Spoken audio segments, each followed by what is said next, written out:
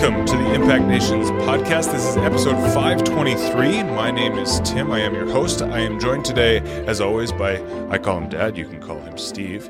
And we're very, very excited today to welcome our special guest, now friend of the podcast, I think I could say confidently, Dr. Cherith Nordling. Cherith, welcome. Thank you so much for having me. We're really glad to have you here. Cherith is... she's a professor, a theologian, a writer, a grandmother, and so we're we're really excited today to just dig in a little bit with you. We're going to be talking through some stuff from Matthew chapter 8, chapter 9, and I think we're up to the halfway point of chapter 10. So I think we're just going to kind of throw a few questions your way. You and I were joking earlier. I said, you're a super great interview because I just say the couple words and you just go and give us pure gold for 20 minutes. It's fantastic. No pressure, though. Yeah, no pressure.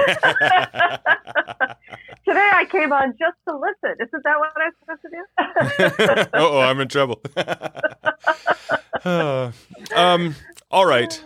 So I'm just going to throw this one out here, and we'll see where it goes. But if we're doing Matthew chapter 8 through 10, then we'll start with Matthew 8. And I was reading it again today, and Jesus says this funny thing. He says in verse 20, he says, "Foxes have holes, and birds of the air have nests, but the Son of Man has nowhere to lay his head." He, of course, has said this in response to somebody who's just said, "Hey, I want to follow you." And Jesus is basically saying, like, well, you got to count the cost.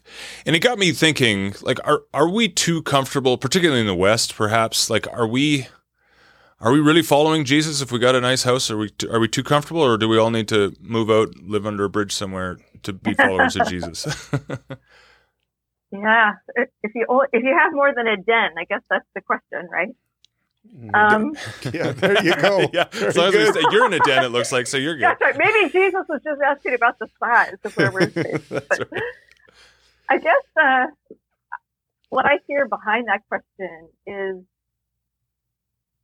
are we always, first of all, recognizing that all that we have is Jesus's?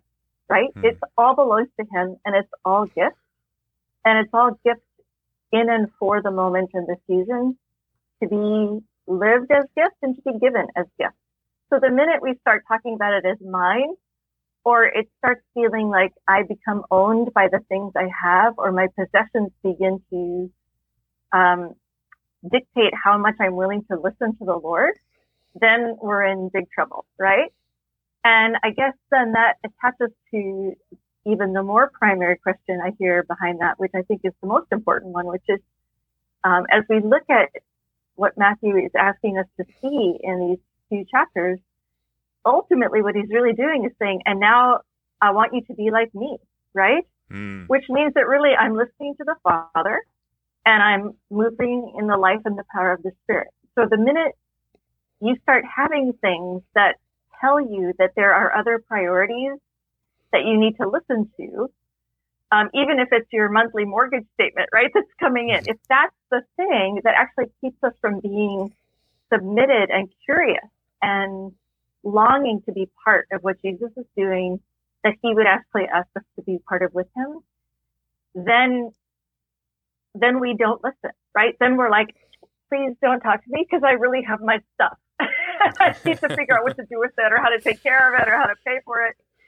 And so I think I just see in that little moment with Jesus, people who are kind of like, but wait a minute, I just had this other priority that I just need to sort out, and then I can give you priority, right? And Jesus isn't necessarily scolding. He's just saying, the minute we start doing that, it's really, really hard to let him prioritize for us and to let listening be the first thing we do instead of telling him what we're going to do. Yeah. Let me ask you a question regarding listening. Like for you personally, how do you listen for the leading of the Holy Spirit, for what Jesus is calling you into in that moment? Well, if you look at my little life and think I look like I'm sitting in a cave, our little cave is really an answer to listening, ironically. So I'll just use it as an example. When we, about a year and a half ago, little before COVID, things began to change up in my work and in some sort of big picture ways. And as I was sort of processing those things through and asking the Lord to help me see what needed to kind of be finished, what needed to be healed, what needed shifting in me or in my circumstances, once I began that process of talking and listening around those kinds of things, very surprisingly to me, this thing sort of came up inside of me, and then just once it was there and I could see it, I couldn't not see it, and once I heard it, I could not hear it. And it wasn't the Lord; it was the Lord letting me hear my heart's desire, which was actually to live near my children and my first granddaughter, because in the 3 generations of the Fee family that's gone before me, we've always lived thousands of miles away, generation to generation. So my parents always lived thousands of miles away from their parents who were in Alaska on mission, right? Or my parents were in Canada and we were in Boston or San Francisco or Chicago or wherever. And so the idea that we would actually be close to one another, I actually felt a little bit guilty. Like, oh Lord, I don't want to make this desire get in the way of the thing that you actually really want to do for me. Instead of him actually picking up that language that Matthew does, right? That is like Luke says, actually, if you would give these good gifts to your children, why would your Father in heaven not also give good gifts to his children, or to give what we would ask for? So I did it, like for the first time at 59. And just said, Lord, without that becoming the first and primary thing, if this next thing includes that, I just want to put that out there. And I want to ask that you would give that to my children if it's right. And lo and behold, within a month, my son says, Mom, we just keep wishing all the time that we were near our family. And I just wonder if we need to put some traction to that, right? Like whether the Lord would let us do that. So long story short, within 6 months, we began to think about coming back to this city that we lived in before, and I never thought we'd come back to. And God not only called us back, but gave us a house. And at the same time, he called our son back and gave him a job in the town next to us, and gave them a house even before us, 2 blocks away, unbeknownst to each other.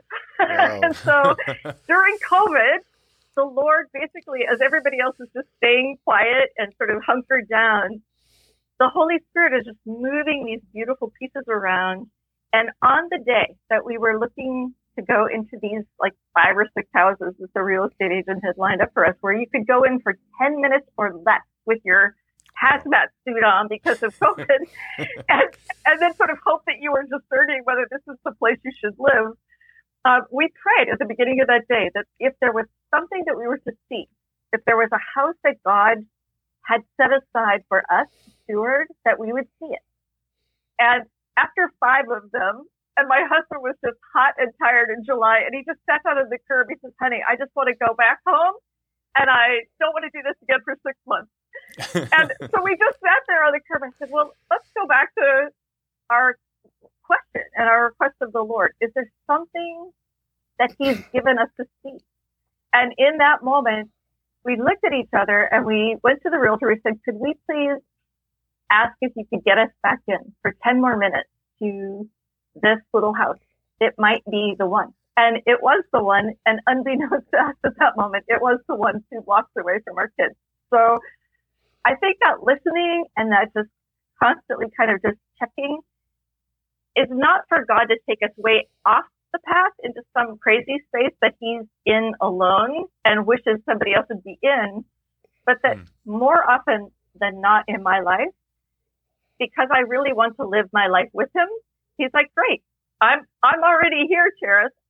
Would you like to be present to what I'm doing? And this is not my will over and against yours. Why don't you have the courage to actually let the desires of your heart be known, because I put them there, right? Like I am longing for your family generations to know me in the ways that your students and other families and church families have known me. So anyway, I think it just becomes a matter of practice and always I would talk myself out of it, right? I'd be like, oh, that must not have been me, or the Lord, that must have been me. And then he's just kind enough to keep bringing that around, right? In some way, through someone else to keep discerning that. Yeah. So, and what I hear you saying is that it really starts with your own heart and your heart's desire to be close to Jesus and to be Christ-like. And that's how you can be, that's what you're checking your motives against in terms of, whether you've got selfish motives, whereby your desires are really to build yourself up and get what you want, versus if your primary desire is to be with Christ, to know Christ, to reflect his character, then you can begin to actually trust that voice that you're hearing within. Yeah, I think that's right. Yeah. Psalm 37. If we'll delight ourselves in the Lord, then it gives us the desires of our heart. Yeah. So, and there's two ways that you can interpret that, because it's either he places desires in your heart that honor him and reflect his will for your life, or he just gives you what you want. Is it both? One and then the other, I suppose. But it relies on the delight in him. There's where the you start. guardrail. Delighting in him. Good. And I think that delight, if the delight really is, to just put it straightforwardly, if it's really to not only love and honor him and worship, but to hang out with him, right? It's like, I know my husband so well that so many times during the day, I don't have to wonder what he might think about something. I know what he would think about this, right? Or I know where his desires are. And so when I begin to ponder something that includes him, most of the time I'm not wondering, right? And when I do, that's the stuff we need to talk about at dinner or whatever, because I really want to hear his thoughts on that. So I think in some ways the delighting in the Lord is a beautiful shorthand for saying, this is a person who has your heart, right? And whose heart belongs to you. And so in a sense, you already, the things that you long for, the things that you want become more and more shared over time and shape each other's way of knowing one another. So I think those things just beautifully go together. Thank you, Steve. That's just right on. Yeah. All right. So that leads me to another question. It's a question I asked you, Dad, a couple of weeks ago. And Cherith, I'd like to put it to you. As we talk about delighting in the Lord, there's this other concept that Dad was talking about. I think it was out of the beginning of Matthew 9, where they were all in awe of Jesus. And it brought up this concept of the fear of the Lord. And I said, can help me understand the fear of the Lord better? Because here we've just talked about delighting in the Lord. And to me, the concept of fearing the Lord seems diametrically opposed to that. So when we're told to fear the Lord, what does that mean? What does it look like? Well, Steve, since you went first, and you're not going to give me a hint, I'll just tell you. I won't give you a hint. Okay. I almost we'll did, but I won't. Get on this one. I guess one of the things that I see all the way through the Gospels all the time, coming straight out of the mouth of Jesus, and as we're getting ready to do this Revelation class, right, for a good portion of this upcoming academic year, and reading in Revelation as well, every time there's an announcement or there's a way of God letting himself really be present, whether it's through an angelic visitation or a prophetic word, so often, straight out of the mouth of Jesus, it's, don't be afraid, right? This is huge, and everything inside of you just wants to go to terror, because that terror just accompanies this unknown. And I think Jesus invites us into knowing, right? That's the prayers of Paul, that we would know how wide and deep and high and long is the love of God, that we would grow in the knowledge of God's wisdom and grace and love for us, that we stop being afraid because we actually know this one who loves us and who we love. So I think the word for fear that we hear picked up there is not about being afraid of God, right? It's a word for really, as I hear it and read it I always sort of hear the Lord remind me that even in the intimacy of a relationship with him, and that reminder always comes in the context of corporate worship and sometimes just private worship, which is that he really is the creator and ruler of the universe, right? That my elder brother is the one who has made all things and rules over all things. And that familiarity is such a beautiful gift, but it's always to keep reminding me when I start thinking that familiarity means I could just kind of, hey, and just be aware that the reverence that is sort of due him, the honor that is due him, the celebrations of Revelation 4 and 5 and 7 and 11, right? It's like, this is the one who sits on the throne, even if he's shorter than you and looks like you and everything else. Like, this is who this miraculous incarnate one, who is your tender and gracious and loving brother and who's brought you home to your father. This is God. So I think that's the beginning of wisdom, right? Is that we suddenly keep calling, oh, that's right, to keep remembering who he is first, and then who we are and get to be in relationship to him.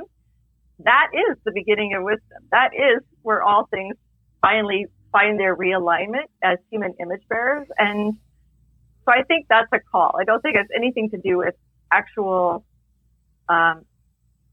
being afraid of, but I do hear those stories at Mount Sinai, and I think of me just, watching some of those things that Jesus is doing, going, man, like, I would have been shaking, right? There was something really amazing. And so it's just holding that wonder and that beautiful intimacy of relationship with God, literally held with Jesus in the bosom of the Father. How do those things be held together? And I think it's by always seeing him for who he really is. Well, that was perfectly in sync. So you get 10 out of 10 for that answer. I even referred, if I remember right, to Revelation 4 and 5 and 7 and 11. But I think we need it, Cherith. I think so, because, the church never goes forward in a straight line. It's like a sailboat that's tacking. And I think that we're discovering, to use a term that we all like, the beautiful gospel. But the beautiful gospel is not a casual gospel. I can be informal with my wife, but not casual, right? Not just taking her for granted. And I think that's what I said, X weeks ago. I still stand by that. And I think that the church needs to reestablish in itself, in its experience, especially I think the Western church, this reverential, this awesome awareness, the fear of the Lord. I was just talking with a pastor a couple of weeks ago about the need to always create sacred space when the church gathers, and not slip into being a pep rally or I got to feel better than when I came in, but sacred space. I think it's all tight. And I was just reading Ezekiel this morning. What did he do when he encountered the glory of God? He hit the deck, just like Daniel, just like John, So, all right, let's talk brass tacks for a sec, because you and I come from a more charismatic background, a more currently our church environment that we're worshiping in on a Sunday is a more charismatic place. How can we, in the modern Western charismatic church, create sacred spaces? Like, really, I mean, like our services are typically 75 minutes long, maybe. What would it look like to tack a little bit more in that direction?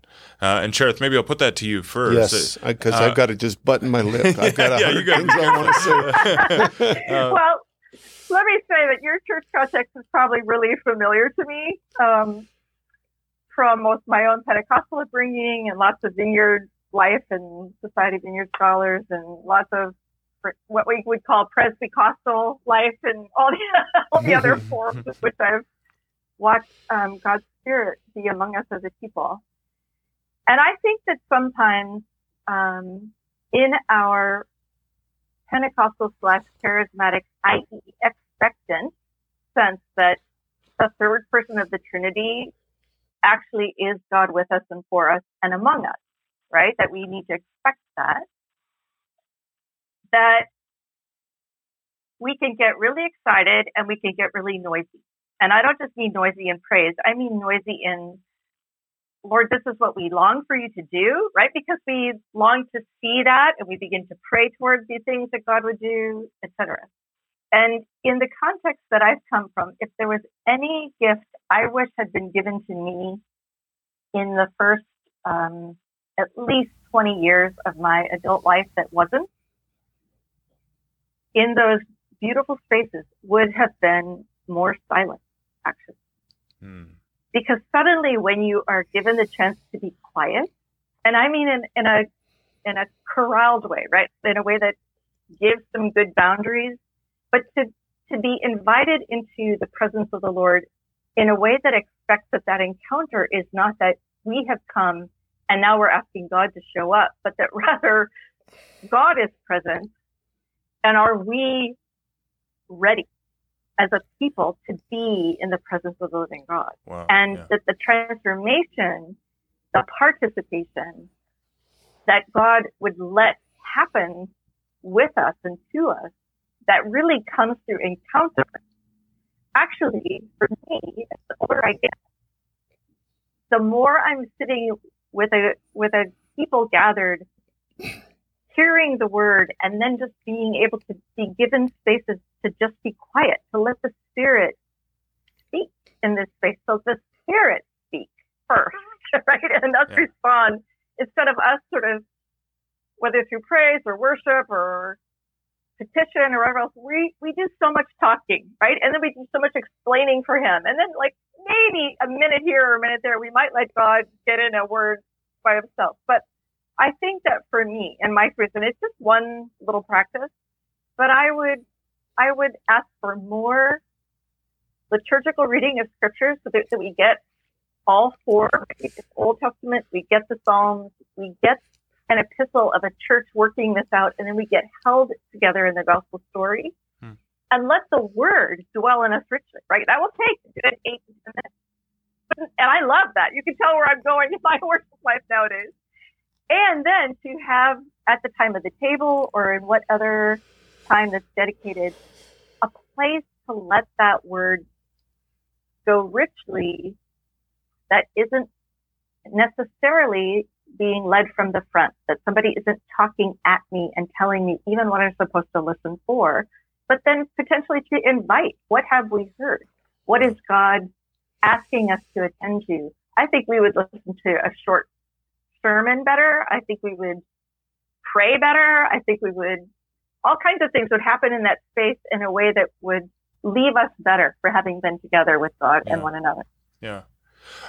All right, now I'm going to ask you a question, and I want you to kind of put on your pastor hat from your church planter hat from 20 years ago, just so that it's coming from a place of empathy. Because my guess is, there's a lot of people, and Cherith, correct me if I'm wrong, but I think a lot of people would actually at the beginning would probably grow uncomfortable with that silence. A lot of us, the world is a noisy place, and silence is not something we're accustomed to encountering. Is that a scary thing for a pastor to, who's leading a service, to just leave space? I had to wait to think about that. Yes, it is, because we know that we're inviting people into an area of discomfort. Mm-hmm. Because if I am not talking, or there is someone talking in a way that I anticipated, then I'm not in control. And we tend to give, truthfully, lip service to we're led by the Spirit, but here's our order of what we do. And liturgical churches have a clear order, and the more charismatic third wave churches think they don't, but they do. Mm-hmm. And so, yes, that's hard. My answer, Cherith, is so similar to yours. One of the things, one of my mentors was John Wimber. And he used to go after it like a heat-seeking missile. He says, no hype when we're together. Don't try to do the Holy Spirit's job. Mm. And so in his tutelage, we did learn some silence. The other thing I was glad to hear you say is about some liturgy. You know, truthfully, well, let's just be honest. Truthfully, many, if not most, charismatic churches have probably got less scripture reading in 6 months than a liturgical church does in 2 Sundays. And I agree that going through, you know, typically a 3 or 4 year cycle, but going through not only educates, but it feeds the spirit and soul of the parishioners. So I would agree with you. I think more sacred space, which we've said. Mm-hmm. I would say silence, amen and amen, and liturgy. And for me, when I do house church, I even tie in, not all the time, but I tie in the creed, one of the creeds, usually the Nicene or the Apostles, for the same reason, that we're rooted in deep truths. So that's my answer. Yeah. And I would just suggest, even as you said them, I suddenly realized that actually both of those are listening exercises, right? Yes. So we teach children to speak, we teach them to read, we teach them to write. We don't teach them how to actively listen. We don't teach them how to say, this is what I have heard, right? That says, I'm really attending to you. And so it's our worst skill that we bring as people to our relationships with one another, and I think to our worship life. But both of them, to sit and just listen to the different ways that the Lord is happy to speak to us through these incredible poems, right? These beautiful psalmic songs and poetry and narrative and exhortation. Like the fact that God's like, I'll commandeer that thought form and that, literary form and give you a way to hear in beauty and in practicality your story that's held in my story. You need to hear that you're in this life. Amen. And then you need to hear. So when John Wimber would, finish whatever else he was doing, then just say, and now we need to be quiet and we need to wait. And he would say, come, Holy Spirit, right? Yes. And then it would just be quiet for a little while because he wasn't going to try to orchestrate or tell God what God was supposed to do. And as a young 20-something, sitting in those MC 5, 10, and 11 classes with him, with people from my church, that taught me, even for him to teach about prayer, to say, yep, you come to prayer with one ear listening to the person and one ear listening to the Spirit, that you can speak in parts, but you're always, always, always listening, right? That there's a posture of submittedness and humility and reverence that really is the fear of the Lord, and that is actually wisdom. And in that wisdom becomes compassion, because the need of the other becomes more important than your own when you're finally done worrying about whether I'm a good listener or not, right? Which then turns it back in on the self, or, oh no, I'm uncomfortable. But if actually the expectation is that we all have agency and that God would actually like us to be here the same way he is for us here in this space, how do we be for one another as the gifts that God would give us to each other? That actually takes paying attention and listening to him. And yet when he can get us to do that, he's able to give such amazing gifts to us as his kids. And so I guess that's, just one last plea for, I don't even know if it's silence, but Tim, I think silence is great. I think it's the invitation to what does it look like to listen, even if it's a Lectio Divina kind of listening, where you're going to hear this and now listen again. And what is God bringing forth?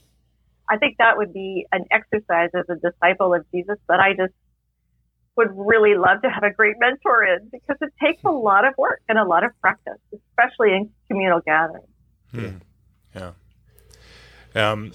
I see Sharon had written a question there. I think we've answered that, Sharon, I suspect. But I would encourage our listeners, feel free to write questions in. I've got the YouTube screen in front of me right now, so that's what I can see. But I'm sure Isaiah, if there's questions in Facebook, he can text them to me, and I can get that as well. But so feel free to engage with us in the comments. We'd love to hear from you, and we'll definitely discuss your questions as you type them in. I think if it's all right, I'd just like to take this moment for a little advertising break to say that this episode is brought to you by the Impact Nation's Skills and Business Programs. I was delighted to receive an email from my friend Meenakshi, who is one of our program runners in India. I had sent her a note a couple days ago just asking her about our alternative basic business curriculum.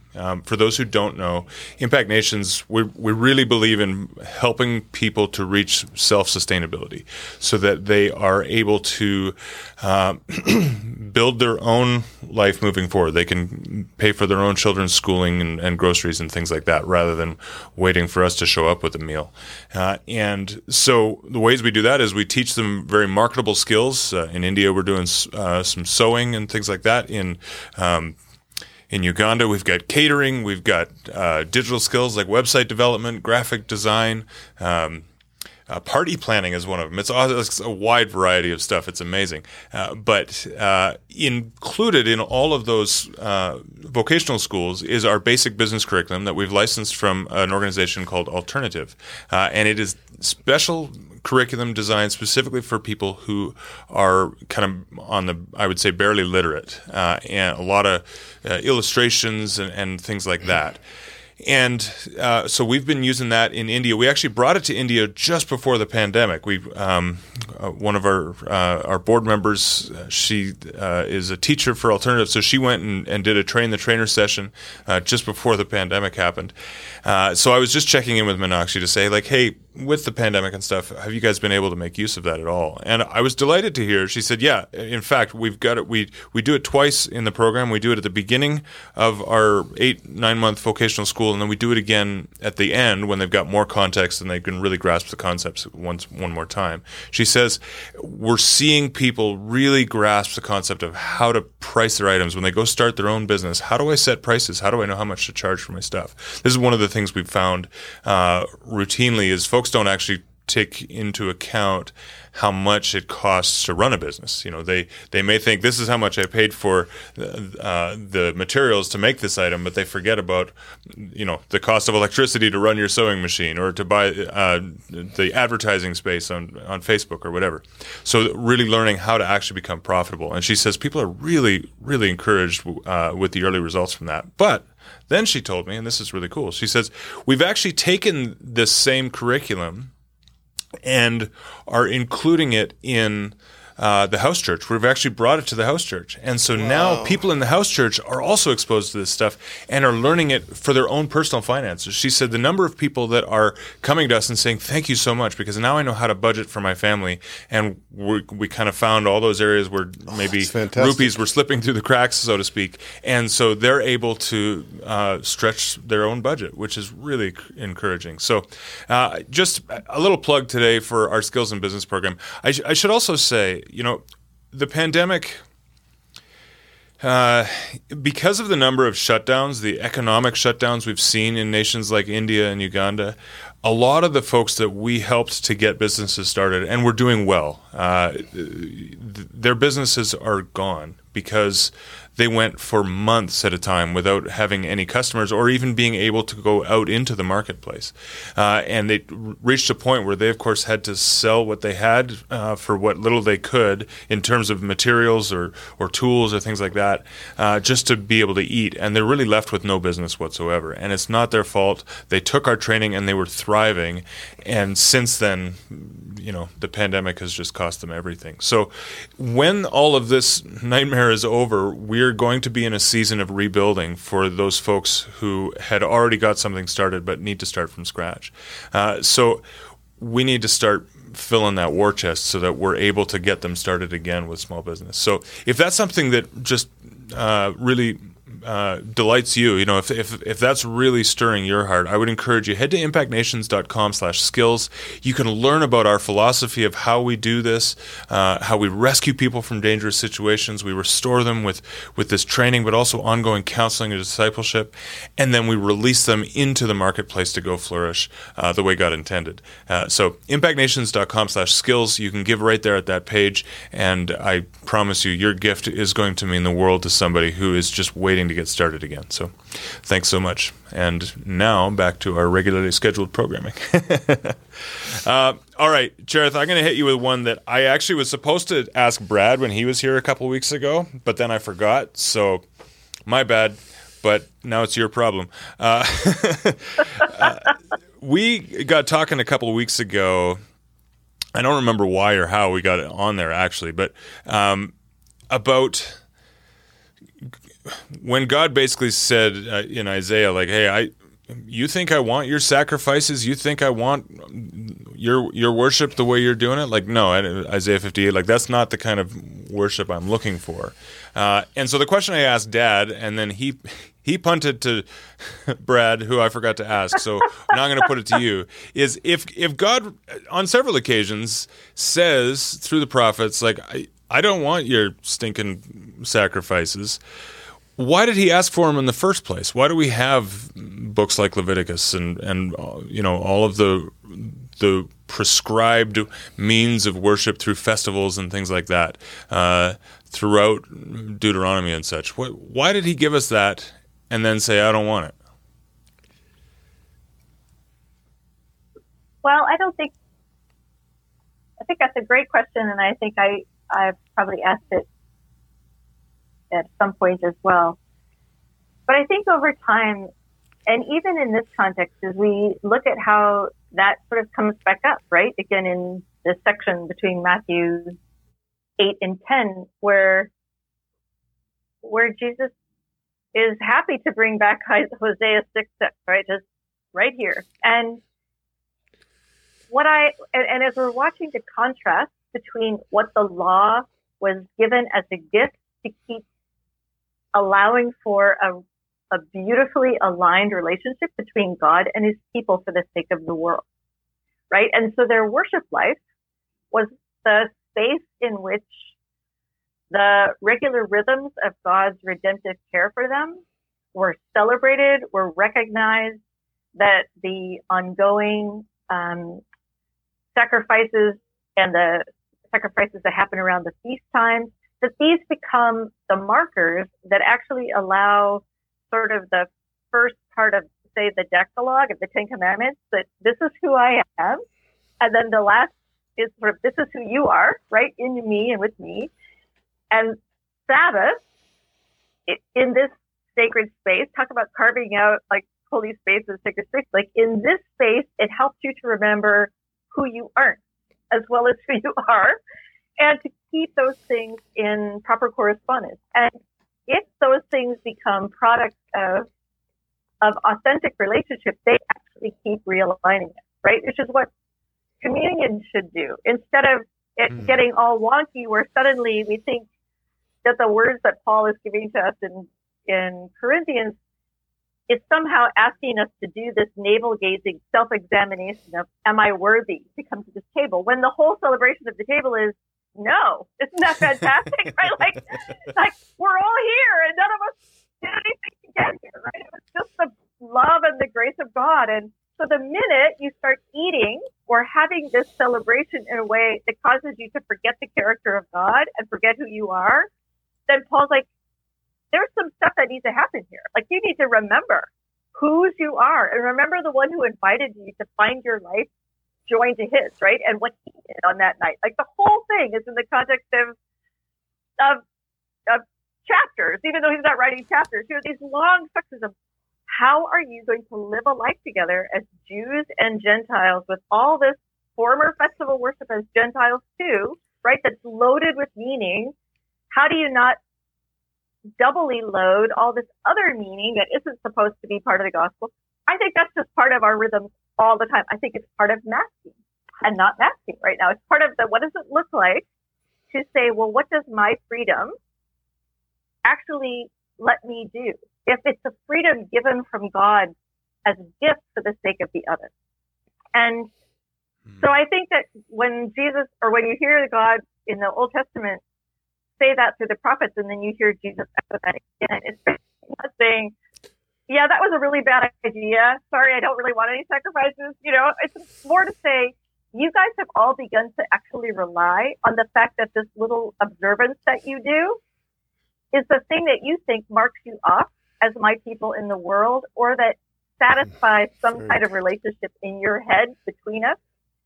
But actually, the way that you are doing this sacrifice versus the way you're living your life, no one would ever know what I look like if they looked like you.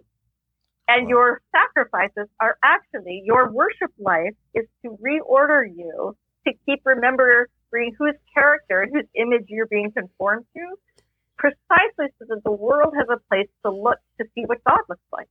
Wow. And he's like, when this starts replacing life together, I couldn't give a rip. I want a contrite heart, which a proper offering to God would actually do, right? I want you to be set apart, to know who you are as a righteous people, which a proper feast sacrifice would do. But only if you come as a people where that sacrifice is sort of an extension of your whole life together. But the minute one replaces the other so that you don't have to show up, that's in real ways. I was struck in my reading of Matthew this week. There's a place where Eugene Peterson in the Message takes that little phrase when the blind men, right, who Jesus heals. In Matthew 8, he says, I think in like my NIV, it says something like, according to your faith, right, so be it, and you will be healed. And Eugene takes this little phrase and just says this. I actually wrote it down. It says, become what you believe. Oh, I love right? it. You've had this encounter. You've had this experience. Now become this. Wow.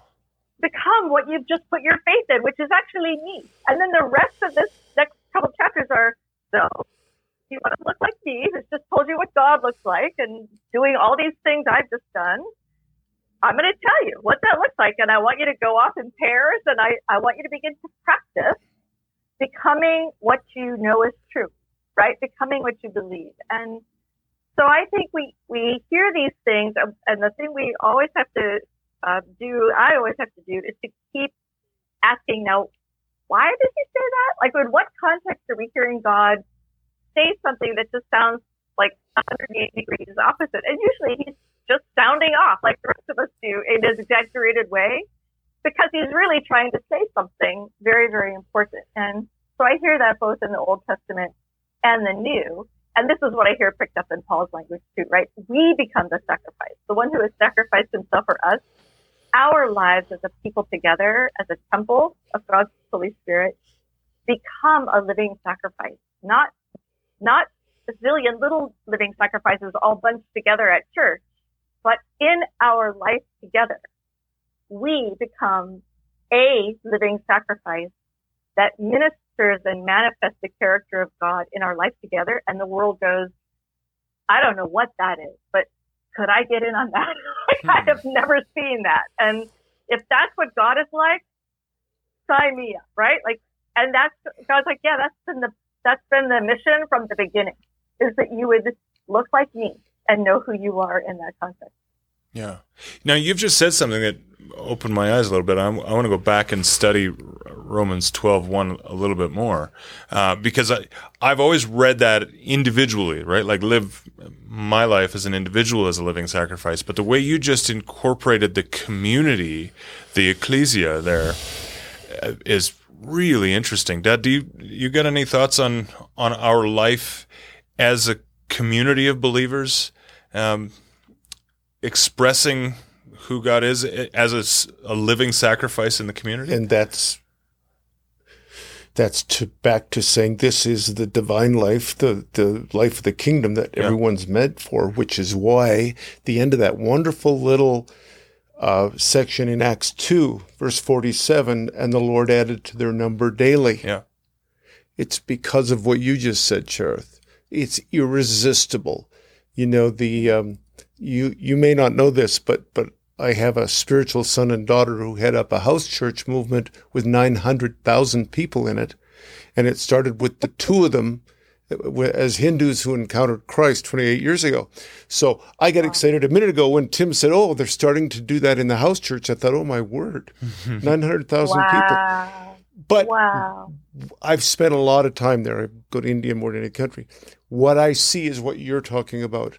Authentic worship and outward worship. They worship.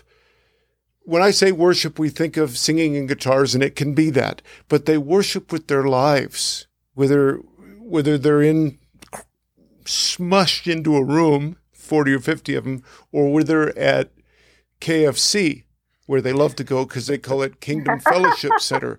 But it's what you're talking about. It's that deep authenticity. Look, I was so glad that you brought up the Eucharist. You brought up communion. Yeah. Communion is an expression of what's going on in my life, and I believe it just keeps deepening and refreshing. But communion isn't a box that gets ticked off, just like going to church on Sunday isn't a box that gets ticked off. And I think that's what we're talking about there. By the way, I love that Eugene Peterson quote of Matthew 8. Yeah. And just for fun, we won't do it right now, but if anybody's got the message at home, go to Amos 5 and read Eugene's version of I don't really want your songs and your stuff. That's great. It is. It'll curl your hair. Well, it will, this is probably how they heard it in the first place, right? Yeah. But I just want to say, like, Tim, I think that what happens is that we hear, first of all, because we're Westerners, for whom everything is filtered through the center of the individual self, right? We don't even have the luxury of having a language that lets us see that that's a plural. Yeah. Right? Yeah. Which is, most languages, actually, people get to see that it's ustedes in Spanish, right? Not tú or something. And so I think that's just hard. And then we've been encouraged to read the Bible in the privacy of our own rooms, and then we privatize that scripture reading to our personal lives instead of actually practicing, for instance, the exercise where I will just go, we're thinking of Romans or 1 Corinthians 6, where these letters are being read out loud in front of the whole congregation gathered, right? So if you just do that in your head, like imagine lots of people standing around you and all your dirty laundry is being aired out in front of everybody precisely so that the Lord can speak, right? And say, what about that? Like, can we talk about that? And so when I hear Paul say that to a church in Rome, to say, this is who you are, right? And you're also this one body by one Spirit and one Lord, and you're all these body parts. He's constantly using these beautiful metaphors that both honor the uniqueness of our particularity, right, as a body part, but the body part that can do nothing, isn't even named as anything meaningful unless it's attached to something that it can actually serve, right? An eye does zip if it doesn't see for the sake of the whole body, or that the eye might see but without the hand to pick it up, who cares? And so it's not that God doesn't care about our particularity, but it's that we were made to be in relationship. We were made to be in fellowship with a triune God and his people. And that's how we become who we are.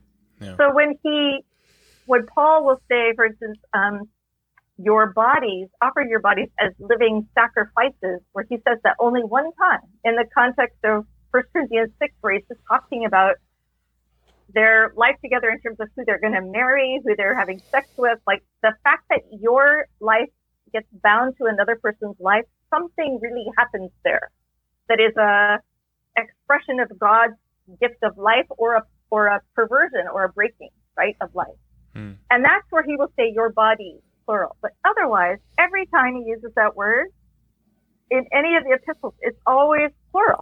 And so I think the question is, can we read these texts even in the quietness of our bedroom or study or backyard, wherever, and hold the people who we have been given the ones who drive us crazy, the ones we really love, the ones we're ambivalent about. Like, all of these are the people who God has given us to say are all of you together by Cherith, the choices you're making today, the person you want to sit farthest from or distance yourself most from. Even the pagans do that, right? Says Jesus, even in our reading. Like, who cares? Like, so, but if you would purposefully go and sit next to the other who is not the person who feels most comfortable to you, might this be the space where I can do something that you wouldn't automatically do if you're paying attention, right? Might this be the place where there's a seeing that you wouldn't see by your own recognition? Might this be a place where reconciliation can happen that you didn't even know you were holding something against them, which is why you're over there, or you just dislike that, but you've never listened to what makes them afraid that actually makes them act out in that way, or you don't know them compassionately as I do, but I love all of you compassionately. So to just begin to practice, even in my own reading, Lord Jesus, what would it look like for you to make me like you? There is no way to ask him that doesn't have him pulling in front of me. Okay, Cherith, and then I see my neighbors, literally my next door neighbors, right, who are brand new neighbors to us, or seeing the people down the street, or my family, or the church that he's asking us to be part of, that we're praying about. I think that's just the gospel, right? That's the New Testament, which is what we see Matthew doing. Is this is really to the lost sheep of Israel first, but it's because this was God's gift as a people, that in this people, the world would see what God looks like, and through this people, all the nations of the world would be blessed. Yes. So we're going to start with them, but we're sure not going to stop with them. And then Matthew just keeps showing us, especially even in these chapters, what does it look like to extend this to, the least and the lost on the margins of that community, or to those who are already ostracized by being a centurion, right? Who's completely outside the storyline for your average Jew, or the unclean, right? Or it just like all those different stories. We just go, wow, like these are not the people Jesus should have been up next to, but he was. And he does it as part of this big picture story of making a new people for his name. Amen. You got anything to add to that? Amen. Amen. All right. Last thing, and I want to circle back around to this. Again, this is just a real practical in the life of the church in the West, because that's our context. This concept of the plural yous guys, as they like to say where we're from. Our worship, and you talked about this. Our post-Enlightenment culture is so about the individual. That our worship so often is, if you just look at the lyrics of the worship songs that are sung, it's me, me, me. And certainly David speaks of himself in the Psalms, but what can we do practically to begin to stop thinking as individuals and understand what our role is as a member of the body, to encourage the body in worship? Is there a tweak or something we can make in a Sunday service or in our gathering together during the week where worship becomes more corporate and less individualized? Do you want to go first? Sure. I guess I would just start with something that rings in my head since I was a young teenager when I started actually listening to my dad in a different way.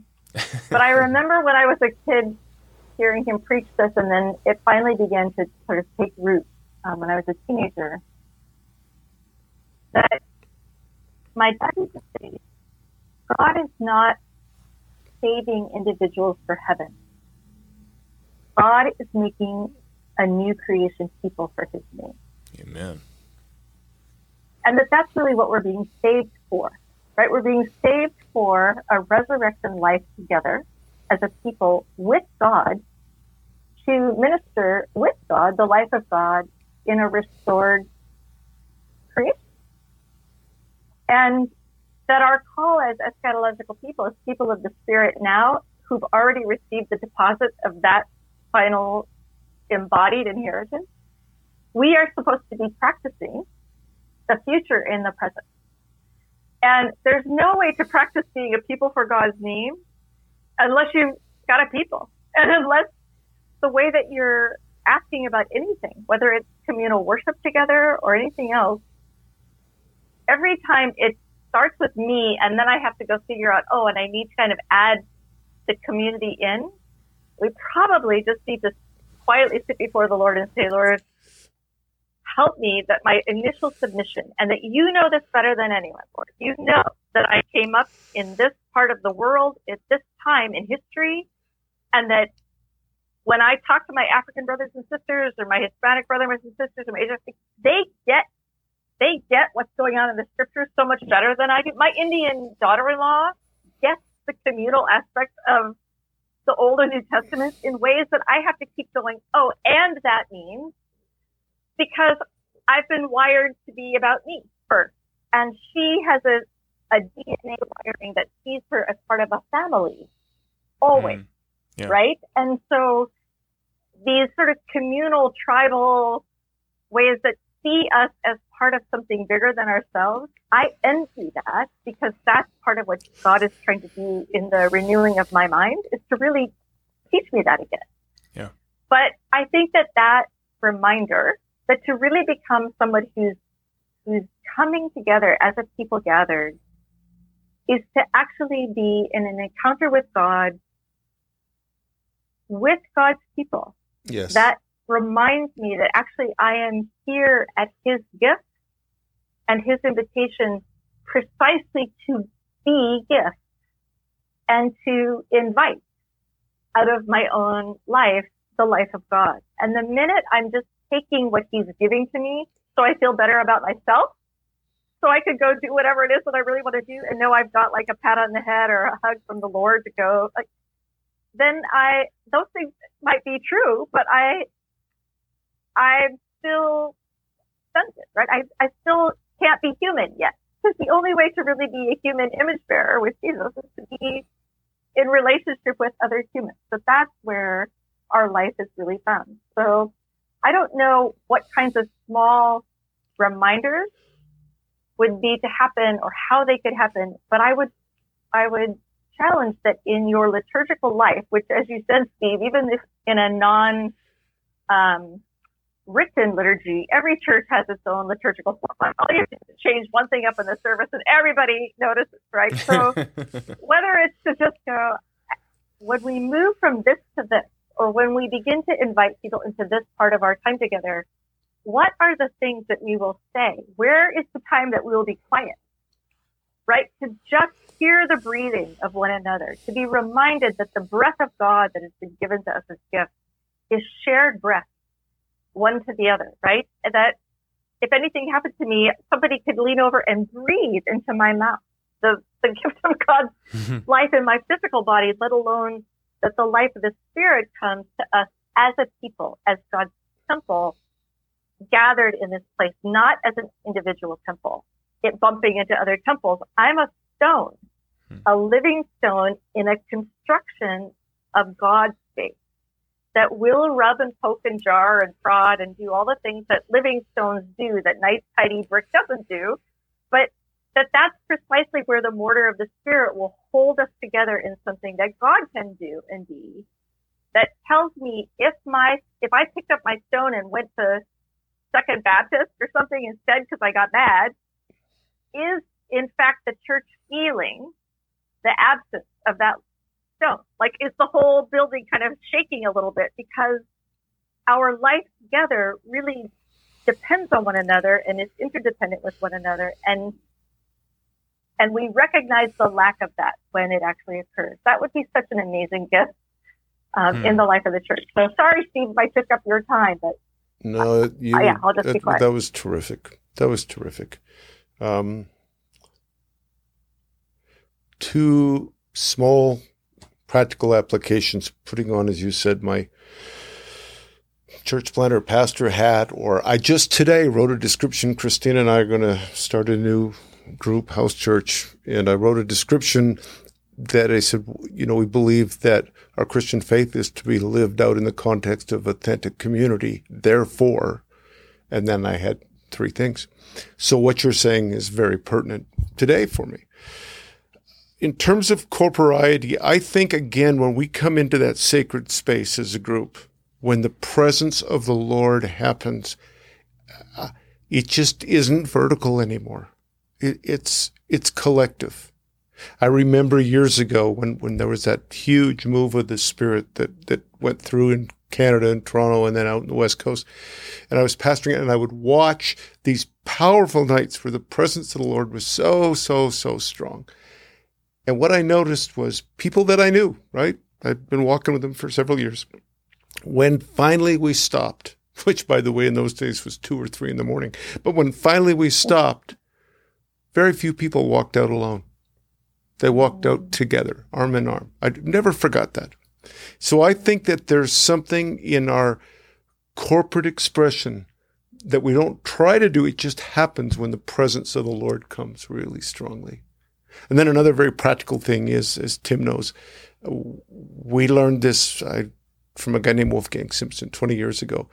When we gather at our house for whatever kind of a small group, we never start at 7:30 in the living room. We start at 6 o'clock at the dinner table.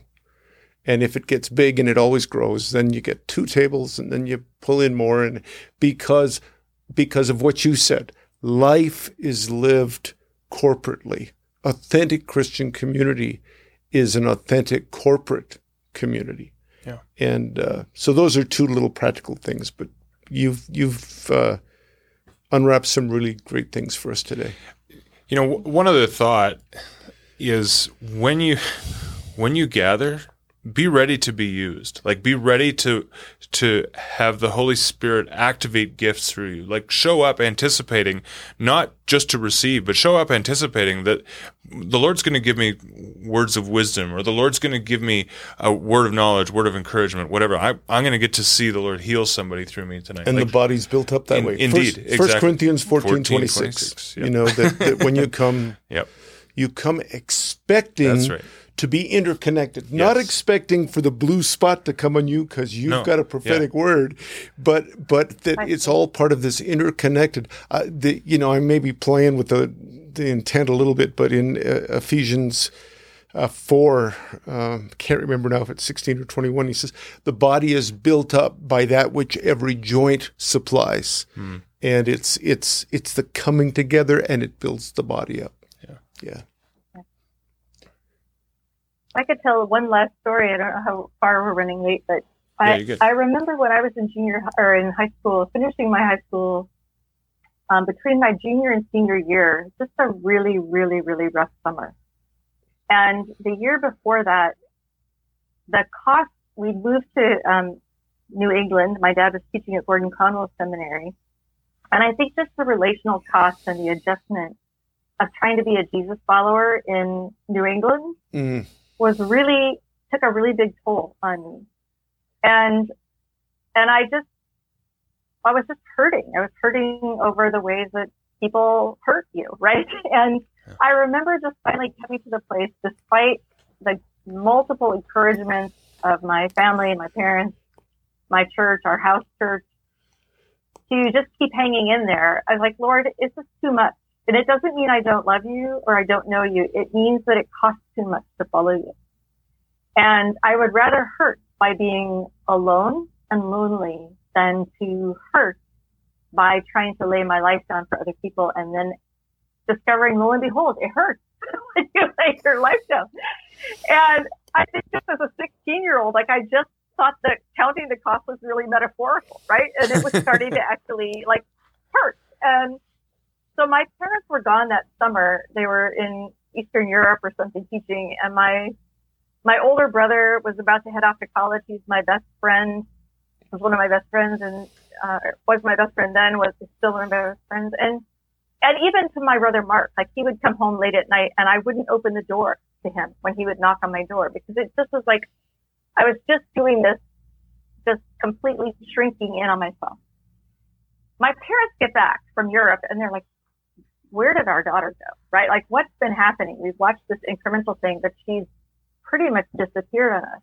And after a couple of months of quietly probably just trying to encourage me out of that, I remember a day when my parents came in on a Saturday morning, sat down on the floor of my bedroom, and my dad, who is quick to tears anyway,